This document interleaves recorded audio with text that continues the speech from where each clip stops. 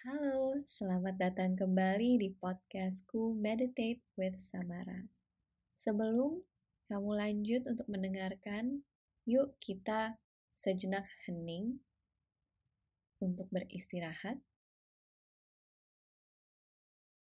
dan sepenuhnya sadar pada momen saat ini. Yang boleh menutup mata, tarik napas dalam, hembuskan napasmu, rasakan sensasi di badanmu.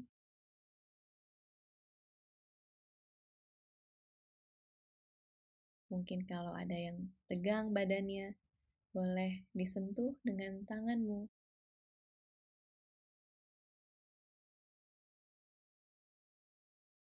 Dengan tarik napas dalam dan menghembuskan napas, coba dirilekskan.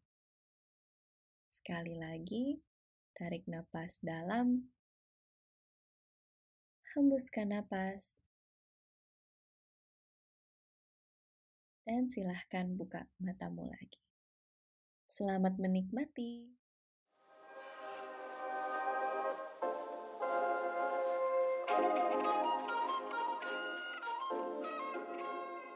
Halo, selamat datang kembali di podcastku Meditate with Samara. Niat dari podcast ini adalah untuk berbagi cerita, pengalaman, insight untuk bagaimana kita semua bisa belajar meningkatkan kualitas hidup kita dengan hal-hal yang inspiratif dari tamu juga yang inspiratif. Nah, tamu hari ini sangat spesial buat aku. Aku sudah kenal dari lama, kesayanganku juga. Hari ini aku sangat-sangat bahagia bisa mendatangkan tanteku, Tante Mukti Prasetyani Suyahmun. Dan untuk memperkenalkan beliau sedikit, beliau adalah Chief Economist di Dana Reksa Persero, seorang lifetime learner, coffee lover, dan juga seorang meta coach. Dan untuk memperkenalkan Tante Uti lebih banyak lagi, dan pasti Tante bisa memperkenalkan lebih baik lagi, kita sambut ke podcast ini. Hai Tante Uti. Halo Semi, saya kenal Semi sejak Semi lahir ya. 25 tahun sudah kenal, emang lama sekali. Udah sama kali 25 tahun gitu ya, udah sejak Semi lahir tuh. Bahkan Semi masih di kandungan juga udah tahu gitu. Hampir 26, bener-bener Tante. Nah mungkin aku pengen lebih mengenal Tante lebih baik. Tante boleh memperkenalkan diri lagi, mungkin menceritakan lebih banyak tentang Tante Uti. Oke, nah ini bingung nih waktu Semi bilang memperkenalkan diri tentang Uti Brata itu. Apa ya yang mau diperkenalkan, jadi bingung. Oke, jadi kayak Semi bilang, memang saat ini saya bekerja sebagai Chief Economist di PT Dana Reksa Persero. Kalau dibilang siapa saya, nah kadang orang tuh menjawab siapa saya itu dengan jabatannya, dengan pendidikannya, statusnya, segala macam. Padahal kan sebenarnya siapa saya itu is a big question gitu. Buat saya sendiri juga masih siapa sih Loti gitu ya. Oke, saya ini makhluk Tuhan yang diciptakan oleh Allah dengan maksud tertentu, dengan sudah diberi resources yang tertentu. Nah, apa yang bisa saya lakukan dengan resources yang ada di saya. Nah, kalau kita lihat misalnya siapa saya dari sisi orangnya, pendidikannya atau pekerjaannya, tadi seperti Semi bilang, memang saya saat ini bekerja sebagai chief economist, jadi by training itu saya ekonomis, maksudnya saya dari S1, S2, S3 itu di bidang ekonomi, walaupun awalnya nggak pernah kepikiran masuk ke ekonomi. Kalau zaman dulu ditanya cita-citanya masihlah standar kan jadi dokter, jadi insinyur apa-apa. Jadi dulu tuh saya cita-citanya jadi dokter dan jadi guru. Jadi dokter, begitu lulus SMA, ikut si Penmaru. Nah, si Penmaru tuh udah ketahuan banget kan umurnya berapa ya kalau masukin si Penmaru gitu ya. Itu saya daftar di kedokteran pilihan pertama, ekonomi di pilihan kedua. Dan ternyata yang keterima yang di ekonomi gitu. Dan itu ya udah saya jalanin aja ekonomi selesai S1, terus kok kayaknya menarik ya kalau saya lanjut ke S2, ya udah saya lanjut ke S2 ekonomi juga. Udah S2, 10 tahun dari S2 saya dapat kesempatan untuk nerusin ke S3 saya. Ya udah saya terusin lagi ke S3 gitu. Jadi by training memang saya ekonomis gitu ya. Nah, Kalau yang lain kayak tadi kan Semi lihat dari IG saya. Nah, ini waktu nulis di IG itu juga saya bingung, apa yang mau saya masukin ya? Saya itu siapa gitu kan. Oke, jadi ini saya selain ekonomi itu saya juga coffee lover. Maksudnya memang saya tertarik kopi gitu ya. Waktu awalnya senang minum kopi aja gitu karena waktu sekolah terutama waktu mulai S2 itu kan ceritanya supaya bisa belajar sampai malam itu minum kopi. Jadi setiap hari itu minum kopi, beli kopi lah, latte lah apa gitu. Nah, terus begitu pulang ke sini jadi saya tuh mulai tertarik kopi itu mungkin tahun berapa ya? 2000 saya pulang dari Australia kayaknya tuh saya jadi tertarik dengan kopi, terutama kopi Indonesia, karena ternyata kan Indonesia banyak banget kopi kan ya. Akhirnya saya belajar gitu loh, belajar untuk bikin yang manual brew. Jadi bukan bukan yang latte art gitu-gitu enggak ya, tapi yang manual brew. Jadi akhirnya saya belajar cara bikin manual brew itu dan terus dasar perempuan kan suka belanja ya. Jadi saya alasan nih ke Om Pras, Mas nih kayaknya alat kopi yang ini bagus deh, alat kopi yang ini bagus deh. Ya udah akhirnya ngumpulin, akhirnya kita punya banyak tuh alat kopi. Kalau nggak salah tuh saya punya 10 jenis, malah sampai Mas Pras bilang, mau beli apa lagi, Ti? Mau ngumpulin apa lagi gitu ya. Ya udah akhirnya karena kita banyak alat kopi, ya udah akhirnya kita bikin coffee corner di rumah gitu. Tapi belum pernah sini ya. Ya Belum. ada coffee corner. Belum pernah kan ya, gitu. Jadi kita bikin coffee corner, jadi ruang tamu kita ubah karena ruang tamu tuh nggak pernah ada yang duduk di ruang tamu. Kan kalau di rumah-rumah Indonesia kan pasti ada ruang tamu, tapi kalau kita ngadain survei kecil-kecilan, berapa orang sih yang pernah duduk di ruang tamunya mereka pasti sedikit banget gitu. Karena kalau misalnya tamunya itu nggak terlalu dekat, biasanya kita terima di teras kan, nggak diajak masuk ke rumah. Tapi kalau tamunya udah deket, ruang tamu tuh dilewatin masuk langsung ke ruang keluarga, apa di depan TV atau kalau di sini selain di depan TV mereka malah langsung ke meja makan di rumah duduk makan gitu kan ya. Jadi karena ruang tamu ini nggak pakai, akhirnya saya ngasih usul ke Mas Pras, Mas kan kita punya banyak alat kopi, gimana kalau ruang tamu ini kita ubah kayak ala-ala kafe lah gitu. Jadi ada meja untuk kopinya, untuk peralatan kopi, terus kita kasih kayak meja makan lah gitu untuk kita nanti menikmati kopi dan akhirnya menjadi office kita, jadi kantor kita. Ya udah akhirnya kita bikin kita ubah jadi kursi segala macam kita pindahin, udah kita jadiin kayak cafe corner itu. Ya udah jadi sekarang namanya Rotella Coffee Corner dan itu orang banyak yang nanya, "Ti buka jam berapa kafe lo?" Enggak, orang ini cuma iseng-iseng, nggak komersial sama sekali. Jadi karena kita coffee lover dan we both of us like to serve people gitu. Jadi kita senang gitu kalau orang datang kita bikinin kopi gitu tuh seneng aja gitu ya udah. Jadi akhirnya coffee lovernya seperti itu. Terus saya juga lifetime learner karena saya juga menyadari bahwa tiap hari tuh ada aja yang baru yang kayaknya menarik untuk dipelajari gitu. Dan akhirnya tahun 2017 saya mulai belajar meta coach itu. Jadi sebelum belajar meta coach-nya ada beberapa saya belajar neurosemantics. Nah, itu untuk persiapan untuk ke meta coach. Jadi mulai 2017. Jadi waktu itu sempat kepikiran should I change my career gitu kan karena waktu itu udah sampai jenuh sebagai ekonom. Ya udah saya belajar meta coach. Ya siapa tahu nanti kalau udah itu saya bisa pindah profesinya jadi coach. Tapi sampai sekarang masih tetap di ekonomi sih. Oh gitu kan, thank you ceritanya. Aku jadi ngidam kopi loh dengernya. Bener-bener pengen pergi ke Rotella nanti ya kalau misalkan setelah Udah pandemi sudah berlalu. Nah, Tante, aku mau diceritain lagi boleh nggak Tante tentang Meta Coach? Karena aku Oke. baru pertama kali dengar kemarin Tante Instagram Live tentang Meta Coach. Makanya pengen ngebahas juga sedikit. Karena topik kita hari ini niatnya adalah untuk berbagi tentang bagaimana sih kita bisa punya mindset menjadi leader untuk diri kita sendiri dan kalau bisa untuk orang lain juga gitu. Jadi pengen nanya ke Tante Uti. Oke. Jadi sebenarnya tuh dulu tuh saya waktu Mas Pras dulu yang jadi coach kan gitu. Saya udah bilang ke dia, "Mas, kayaknya aku nggak mungkin deh jadi coach." Karena coach itu kan kerjanya mendengarkan.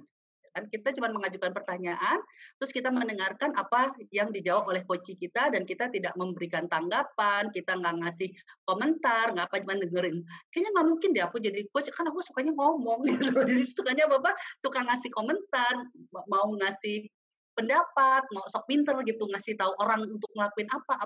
Padahal sebenarnya belum tentu itu dibutuhkan oleh orang lain. Jadi di coach waktu saya mulai belajar coaching itu yang pertama skill yang pertama dibutuhkan adalah skill listening ternyata.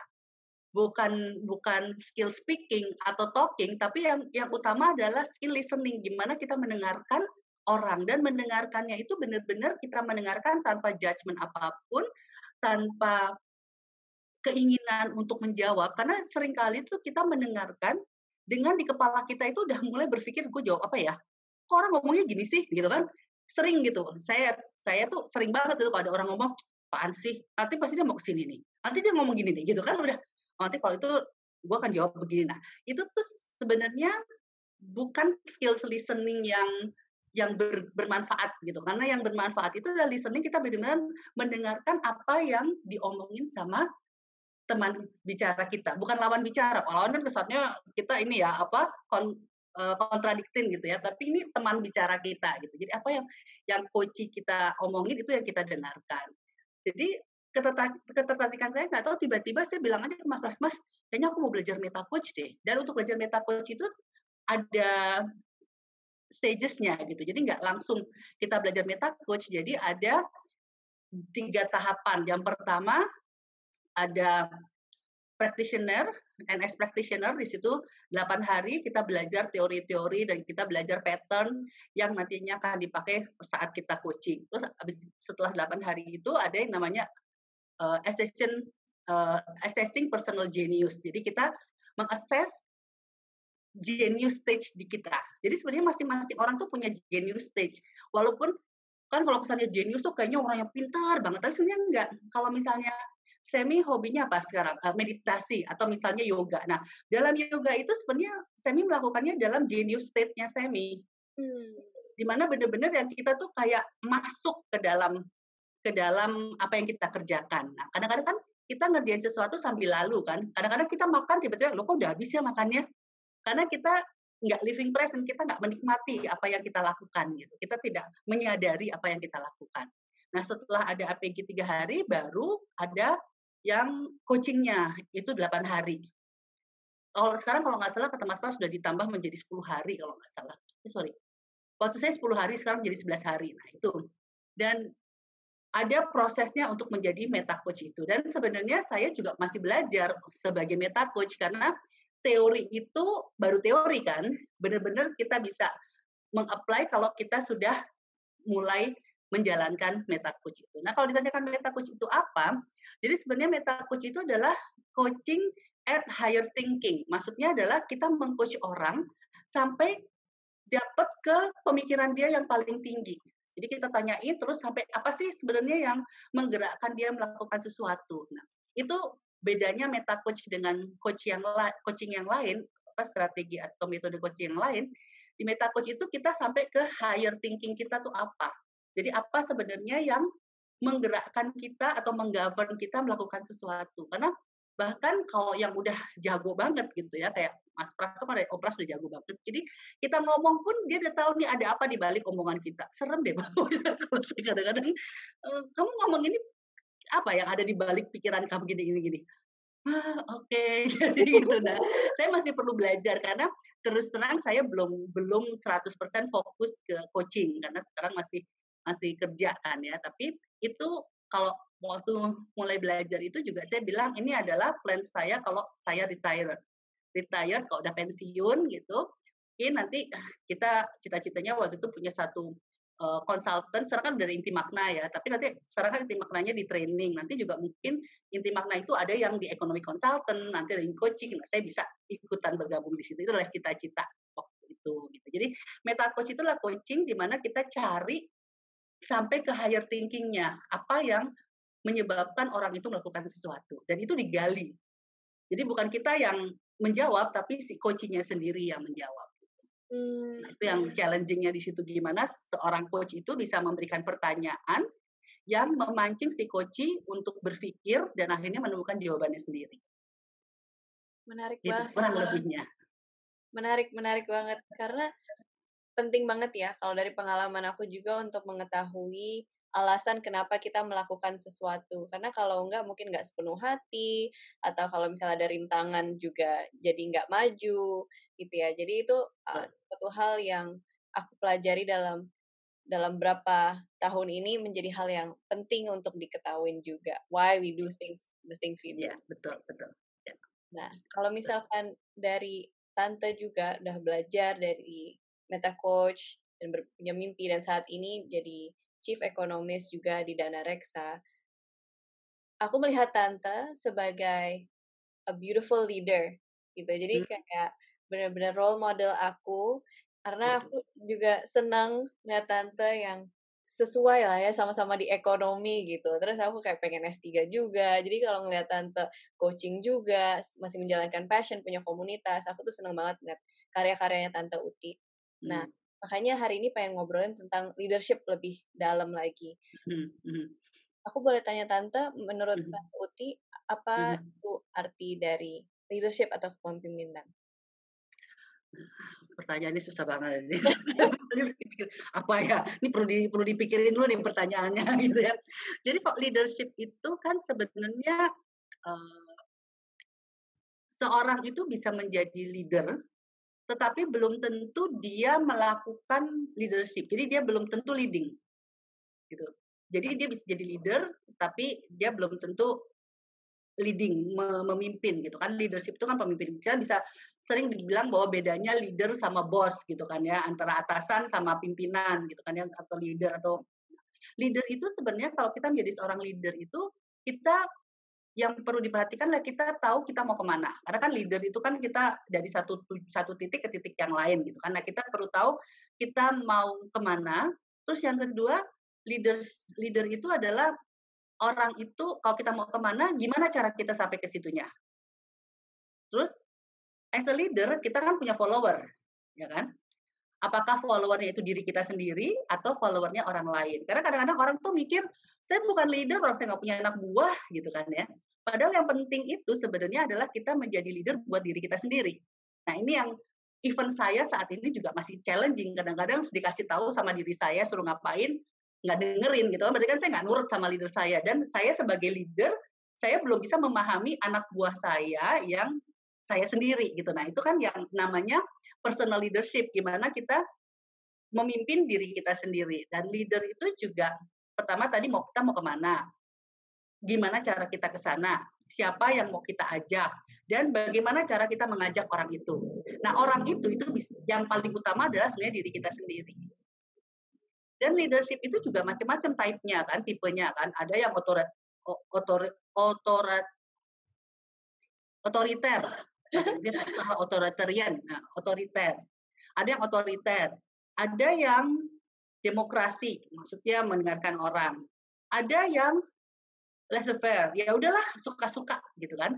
Ada juga yang situasional, tergantung dari situasi. Dan kita sebagai leader untuk diri kita sendiri pun, kita ada kemungkinan 4 tipe ini, kita kadang-kadang suka otoriter ke diri kita sendiri. Kamu harus gini, kamu harus gini, kamu harus gitu. Nah, itu membuat anak buah kita, yaitu diri kita yang sebagai anak buah itu nggak mau nurutin diri kita yang sebagai pemimpin gitu kan.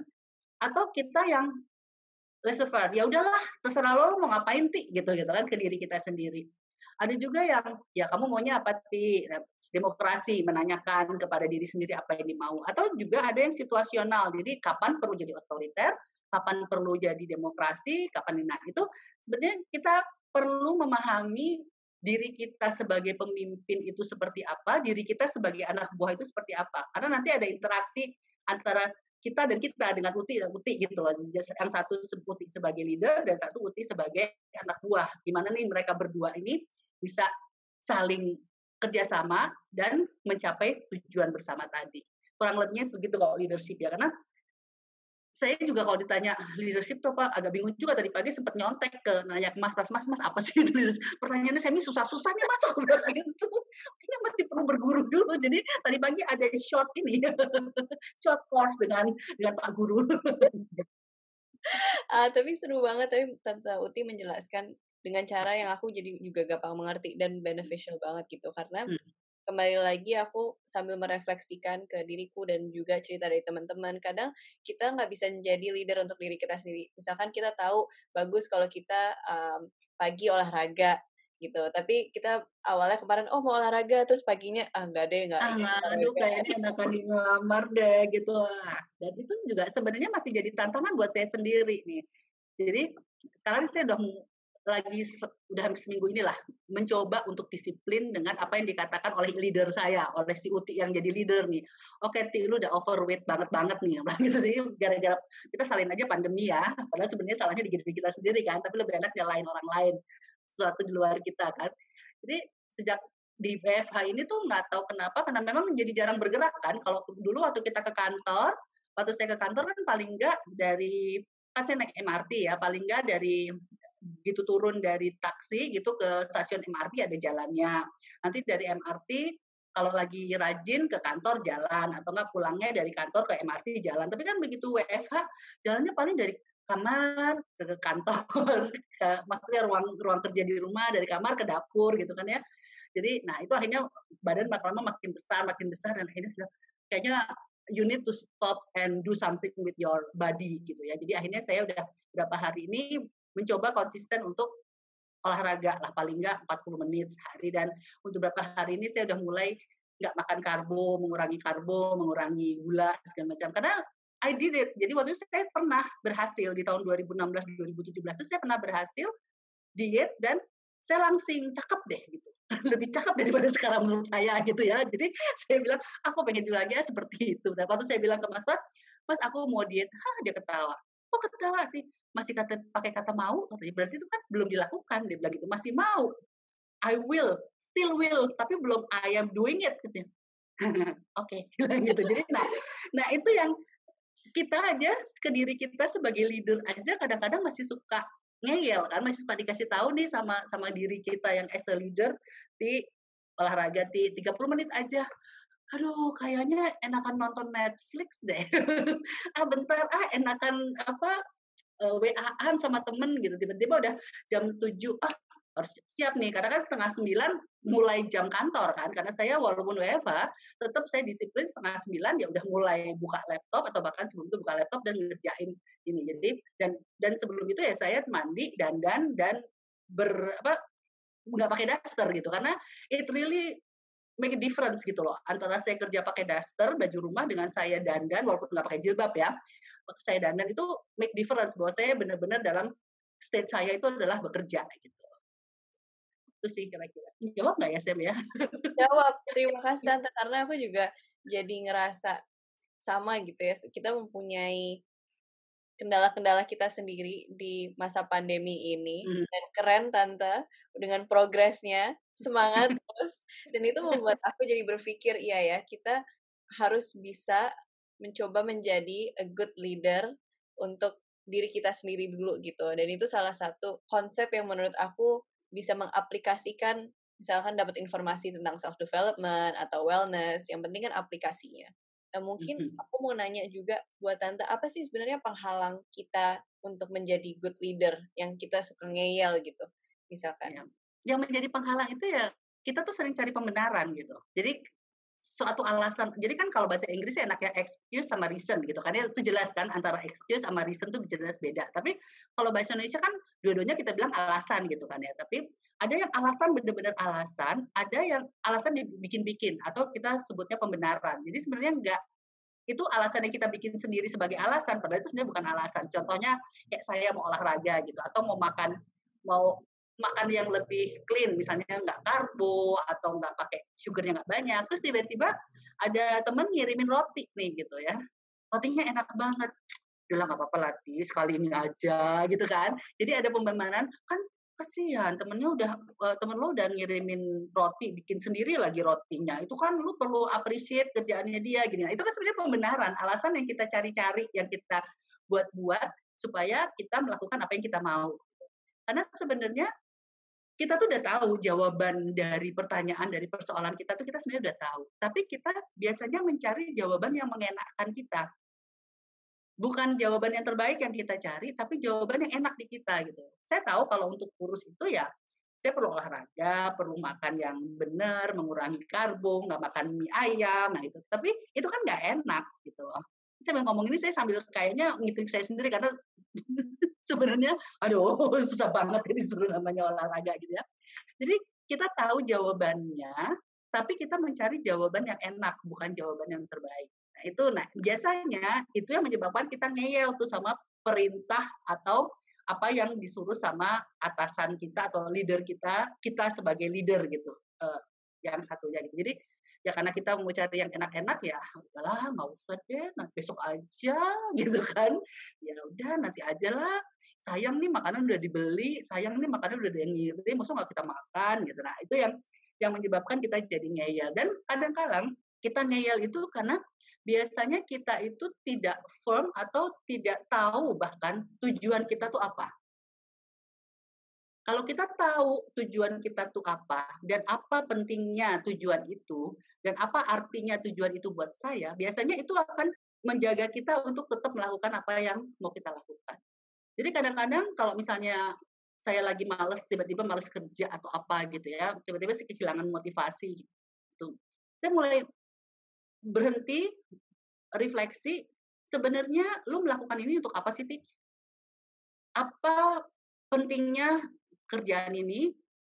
Apa manfaatnya, apa artinya buat lu, dan kalau lu selesai dengan kerjaan ini lu menjadi siapa. Jadi balik lagi tuh yang diajarin sama Om Pras, jadi Matrix itu ya. Jadi ternyata memang Michael Hall itu sangat jenius. Michael Hall itu adalah yang menciptakan neurosemantics dan metaverse ini, jenius banget gitu. Jadi dia bisa membuat yang namanya matrix itu, jadi itu setiap kali, dan matrix itu kan ada time-nya juga kan, ada time, ada word. Berarti kan di saat yang berbeda, di waktu yang berbeda, matriks kita berbeda. Jadi mungkin satu saat waktu saya kadang-kadang bikin, kok gue dulu bisa ya waktu S2 atau S3 bikin paper itu kok bagus pakai bahasa Inggris, oh, pokoknya begitu baca tulisan, wow, gue bisa dulu nulis kayak gini gitu ya. Kalau sekarang kan, aduh nanti aja deh, aduh inilah gitu ya kan. Jadi sebenarnya kita belum tahu matriks kita apa saat ini. Jadi salah satu yang bikin kita suka ngeyel itu juga karena kita belum tahu apa artinya pekerjaan yang kita kerjakan, apa manfaatnya, apa artinya, apa pentingnya, menjadikan saya siapa kalau saya mengerjakan ini, di dalam lingkungan yang seperti apa, untuk siapa gitu kan ya, dan kapan. Karena saya bikin paper hari ini beda dengan saya bikin paper minggu depan. Nah itu jadi matriks itu akan selalu berubah. Kalau kita udah tahu matriks kita udah tahu apa tujuan kita, apa pentingnya ini, itu biasanya kita nurut sih kalau yang disuruh sama leader kita, quote unquote leader kita itu diri kita sendiri. Mhm. Makasih Tara, Nah, menarik banget. mhm, Yang aku mau tanya, karena aku juga sudah sempat belajar sedikit walaupun nggak mendalam tentang matriks dan apa yang Om Pras ajarin dan juga apa mhm. yang Tante share gitu. Mungkin buat teman-teman yang masih mendengarkan saat ini, mereka bisa belajar dari Tante Uti dan Om Pras kemana ya? Kalau belajar. Oke, kalau ini bisa ke inti makna, jadi ke IG-nya Om Pras, Prasetya M. Brata, atau IG-nya Inti Makna. Jadi memang kalau saya belum ngajar yang coaching gitu ya, belum mengajar itu. Tapi kalau Mas Pras, Om Pras memang udah ngajar. Jadi ada yang namanya leadership inside out gitu ya. Ini kalau nggak salah 2 minggu lagi ada deh. Di situ benar-benar basicnya aja. Memang nggak sekali itu terus langsung kita bisa gitu, karena memang sedikit demi sedikit gitu, kayak kita ngupas bawang lah, sedikit demi sedikit. Oh iya ya, karena kan Ompras ini udah ke batch ke-40 kalau nggak salah ya. Dan saya tuh setiap Ompras ngajar, saya sit in gitu ya. Dan setiap sit in itu saya dapat insight yang baru gitu loh. Jadi yang waktu pertama itu, oh ternyata ini, dan itu terus sampai sekarang tuh kalau misalnya saya sit in pasti ada dapat insight-insight yang baru. Jadi makanya juga banyak teman-teman kita di komunitas provokasi itu rajin riset gitu loh. Karena pertama belajar pertama kali sama belajar riset itu kita dapat insight yang berbeda-beda, karena kita juga berkembang kan, yang dulu kita nggak tahu, sekarang kita udah tahu. Jadi, oh insight yang lain nih yang bisa kita dapat. Dan itu makanya saya bilang, saya juga pengen saya sebagai lifetime learner itu, karena memang kita terus ada sesuatu yang baru yang perlu kita pelajari. Kalau kita udah tahu sesuatu, makin kita tahu sesuatu, makin kita sadar bahwa kita nggak tahu yang lain gitu. Nah itu yang bikin kita curious untuk terus belajar dan berkembang. Iya, setuju. Thank you Tante buat sharing. Karena kalau kita punya beginners mindset gitu ya, kayak bukan Mhm. sok tahu, udah belajar, terus ngerasa udah tahu semuanya, tapi tetap humble, tetap menerima, Mhm, mungkin juga compassionate listening kayak tadi Tante sempet share, jadi pas dengerin nggak mhm, nge-judge, nggak mau jawab kayak, aku udah tahu." mhm, Jadi heeh, malah dapat lagi ilmu selanjutnya dan lebih banyak dan mungkin lebih kontekstual dengan matriks quote unquote yang berbeda. Jadi mhm, itu bener banget sih, mhm, aku juga setuju. mhm, mhm. Untuk pendengar kita, adakah Tante satu hal yang mereka bisa lakukan untuk menjadi, eee, good leader for themselves gitu, menjadi leader yang baik untuk diri mereka sendiri setelah mereka mendengarkan podcast ini? Kuncinya sebagai leader itu, memimpin itu adalah kita memahami yang mau kita pimpin. Jadi kalau kita mau jadi good leader untuk diri kita sendiri, berarti kita perlu memahami diri kita. Kita kayaknya udah tahu nih yang namanya utik kayak gini, tapi sebenarnya mungkin kita belum paham, saya belum paham sebenar-benarnya utik itu kayak apa, gitu. Kalau kita udah bisa memahami diri kita sendiri, itu kita akan bisa jadi good leader untuk diri kita sendiri. Nah, kadang-kadang yang menjadi tantangan adalah kita suka sok tahu gitu loh. Kita merasa tahu, kita udah kenal diri kita. Oh, yang namanya utik itu gini gini gini. Tapi kalau misalnya kita ternyata belum bisa menjadi good leader atau kita belum bisa sebagai anak buah yang baik, itu kan berarti masih ada yang tidak kita pahami gitu loh. Jadi caranya kita menjadi leader atau bisa memimpin orang lain gitu ya, adalah kita memahami orang lain itu. Gitu juga dengan diri sendiri supaya kita bisa menjadi good leader untuk diri kita sendiri ya kita memahami diri. Dan intinya dari memahami diri sendiri adalah be honest to ourselves. Karena kita kadang-kadang suka nggak jujur gitu loh. Ya kadang-kadang suka jaim lah, walaupun ke diri sendiri kan kita suka jaim kan ya. "Aduh kok gue kayak gini? Aduh nanti apa kata orang ya?" Suka ada kata gitu-gitu kan, dan itu being honest to yourself itu memang bukan suatu yang gampang. Saya sendiri, saya akui sampai sekarang pun saya juga belum 100% honest to myself gitu. Kadang-kadang kalau lagi eling gitu ya, kalau bahasa Jawanya saya lagi nggak kumat gitu ya, "Oh iya Ti, lu jujur ke diri sendiri." Tapi kalau misalnya lagi kumat gitu ya, "Nggak enggak ah, gue nggak gitu kok. Ah, enggak, coba bilang, gue kan gini." Nah, padahal sebenarnya deep down tuh kita tahu bahwa kita tuh nggak seperti itu. Jadi memahaminya itu adalah kalau kita bisa jujur ke diri sendiri. Dan itu memang prosesnya nggak gampang gitu.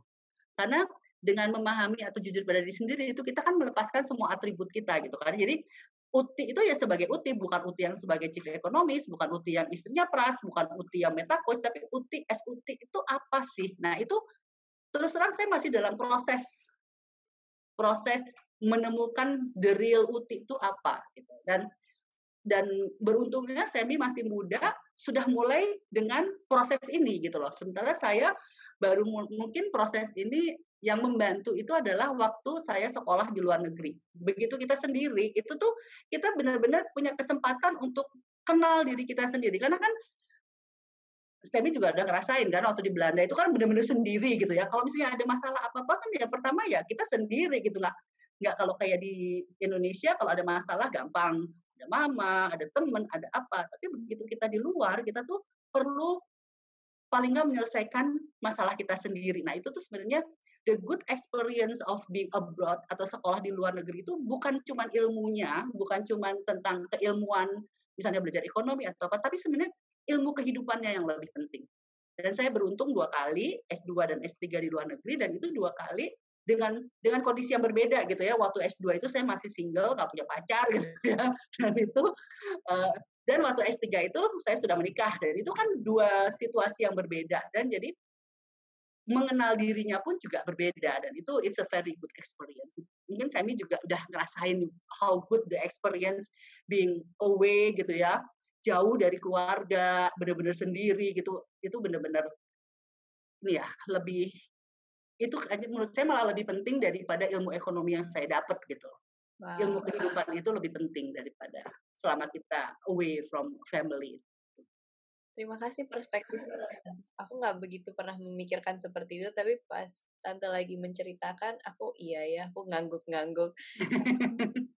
Benar kalau kita lagi di kondisi yang tidak ada banyak atribut sebagai anak, sebagai orang Indonesia, sebagai musim atau sebagai macam-macam ya ada kata-katanya gitu. Jadi kita kan selalu nge-label dengan ciri-ciri yang terbaik misalkan ya dari dari atribut-atribut itu. Tapi kalau misalnya kita nggak punya kesempatan saat ini ke luar negeri karena kita pandemi, aku juga mau sekalian sharing bahwa yang ngebantu aku untuk lebih mengenal diriku sendiri adalah melalui journaling, Tante.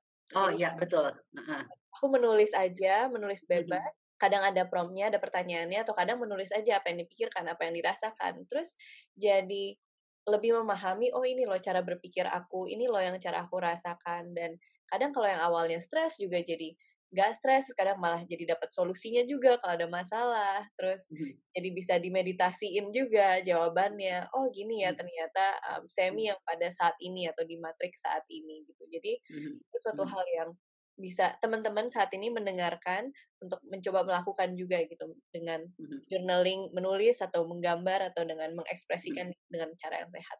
Betul, betul. Jadi itu benar-benar walaupun saya belum pernah sampai boro-boro sebulan kali journaling cuma seminggu habis gitu ada aja alasannya enggak gitu. Tapi emang benar journaling itu kan sebenarnya refleksi kan.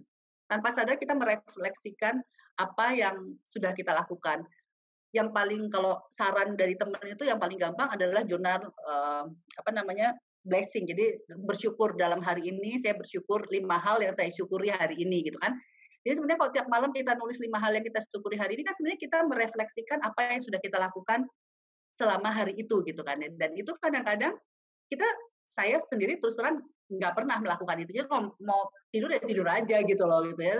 Tapi kalau misalnya kita dengan secara rutin melakukan journaling atau journal blessing atau jurnal syukur kita setiap hari, itu tuh benar-benar kita bisa makin makin tahu apa yang sudah kita lakukan, makin mensyukuri apa yang sudah kita dapat dan itu kalau orang makin bersyukur itu dia somehow jadi hidupnya tuh jadi lagi lebih lebih luas, lebih banyak lagi yang bisa disyukuri gitu dan itu it's a very good apa ya habit gitu ya dan terus terang saya nggak melakukan itu sih. Ngomong gampang disuruh masukin, padahal udah ada beli buku jurnalnya kan. Semi waktu tahun berapa pernah bikin kan agenda journaling itu kan? Iya. Masih ada loh Sam, dan belum saya isi. Makanya ini tantenya luar biasa deh, udah dibeli tapi nggak diisi gitu. Oh, yang penting support-nya Tante. Nanti juga kalau aku bikin lagi, nanti yang pertama aku kirim juga ke Tante Uti. Gitu. Mulai dari hal kecil aja Tante yang blessing itu. Karena Hmm, dari pengalaman aku saat kita bersyukur untuk hal-hal yang kecil antara diri kita sendiri atau kayak misalkan udara luar atau apa. Jadi kita lebih konten. Jadi lebih betul, rasa, oh ya aku berkecukupan loh. Aku jadi nggak harus melakukan terus ini atau menggapai ini. Aku udah cukup dengan apa adanya sekarang. Jadi iya itu betul. lebih enak.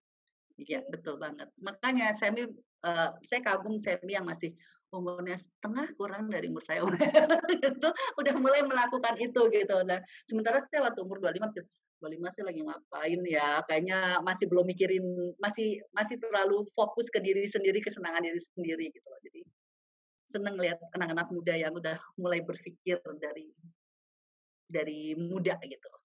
Terima kasih banyak Tante, benar-benar itu banget, apalagi datang dari tanteku my role model. Aku berusaha juga sih dalam proses dan perjalanan, belum sampai akhir pastinya. Terima kasih. Loh, kita kan akhirnya nanti kalau udah dikubur kan, nah itu baru Iya, akhir. itulah. Betul. Terima kasih Tante udah sharing. Iya, thank you Semi kesempatannya. Ilmunya sangat-sangat bermanfaat dan semoga bisa diaplikasiin sama teman-teman yang mendengarkan. Nah, Tante, di podcast aku sekarang ada sebuah segmen kecil namanya Heeh, Quick Fire Round Questions, Tante. Jadi oke. lebih bukan question sih, sebenarnya lebih kayak aku mempersiapkan beberapa kata-kata dari sosial media Tante Uti dan Waduh. Tante bisa share nanti secepat mungkin dengan satu kata atau kalimat yang pertama kali muncul. Oke, oke, konsen. Siap ya, Tante, ya? Aduh susah jawabannya. Saya Uti. Pertanyaannya susah amat sih, Sam, yang gampang dong. Oke oke oke. Kata per kata-kata aja kok, Tante. Oke, Oke, kita mulai ya. ya, Kata pertama, cat. lucu. Oke. Kata kedua, komunitas. Home, Kata ketiga, coffee. enak. Kata keempat, ekonomi. My passion. Dan kata kelima, learning. Selalu dilakukan. Yeay, keren Tante, mantap. Dah.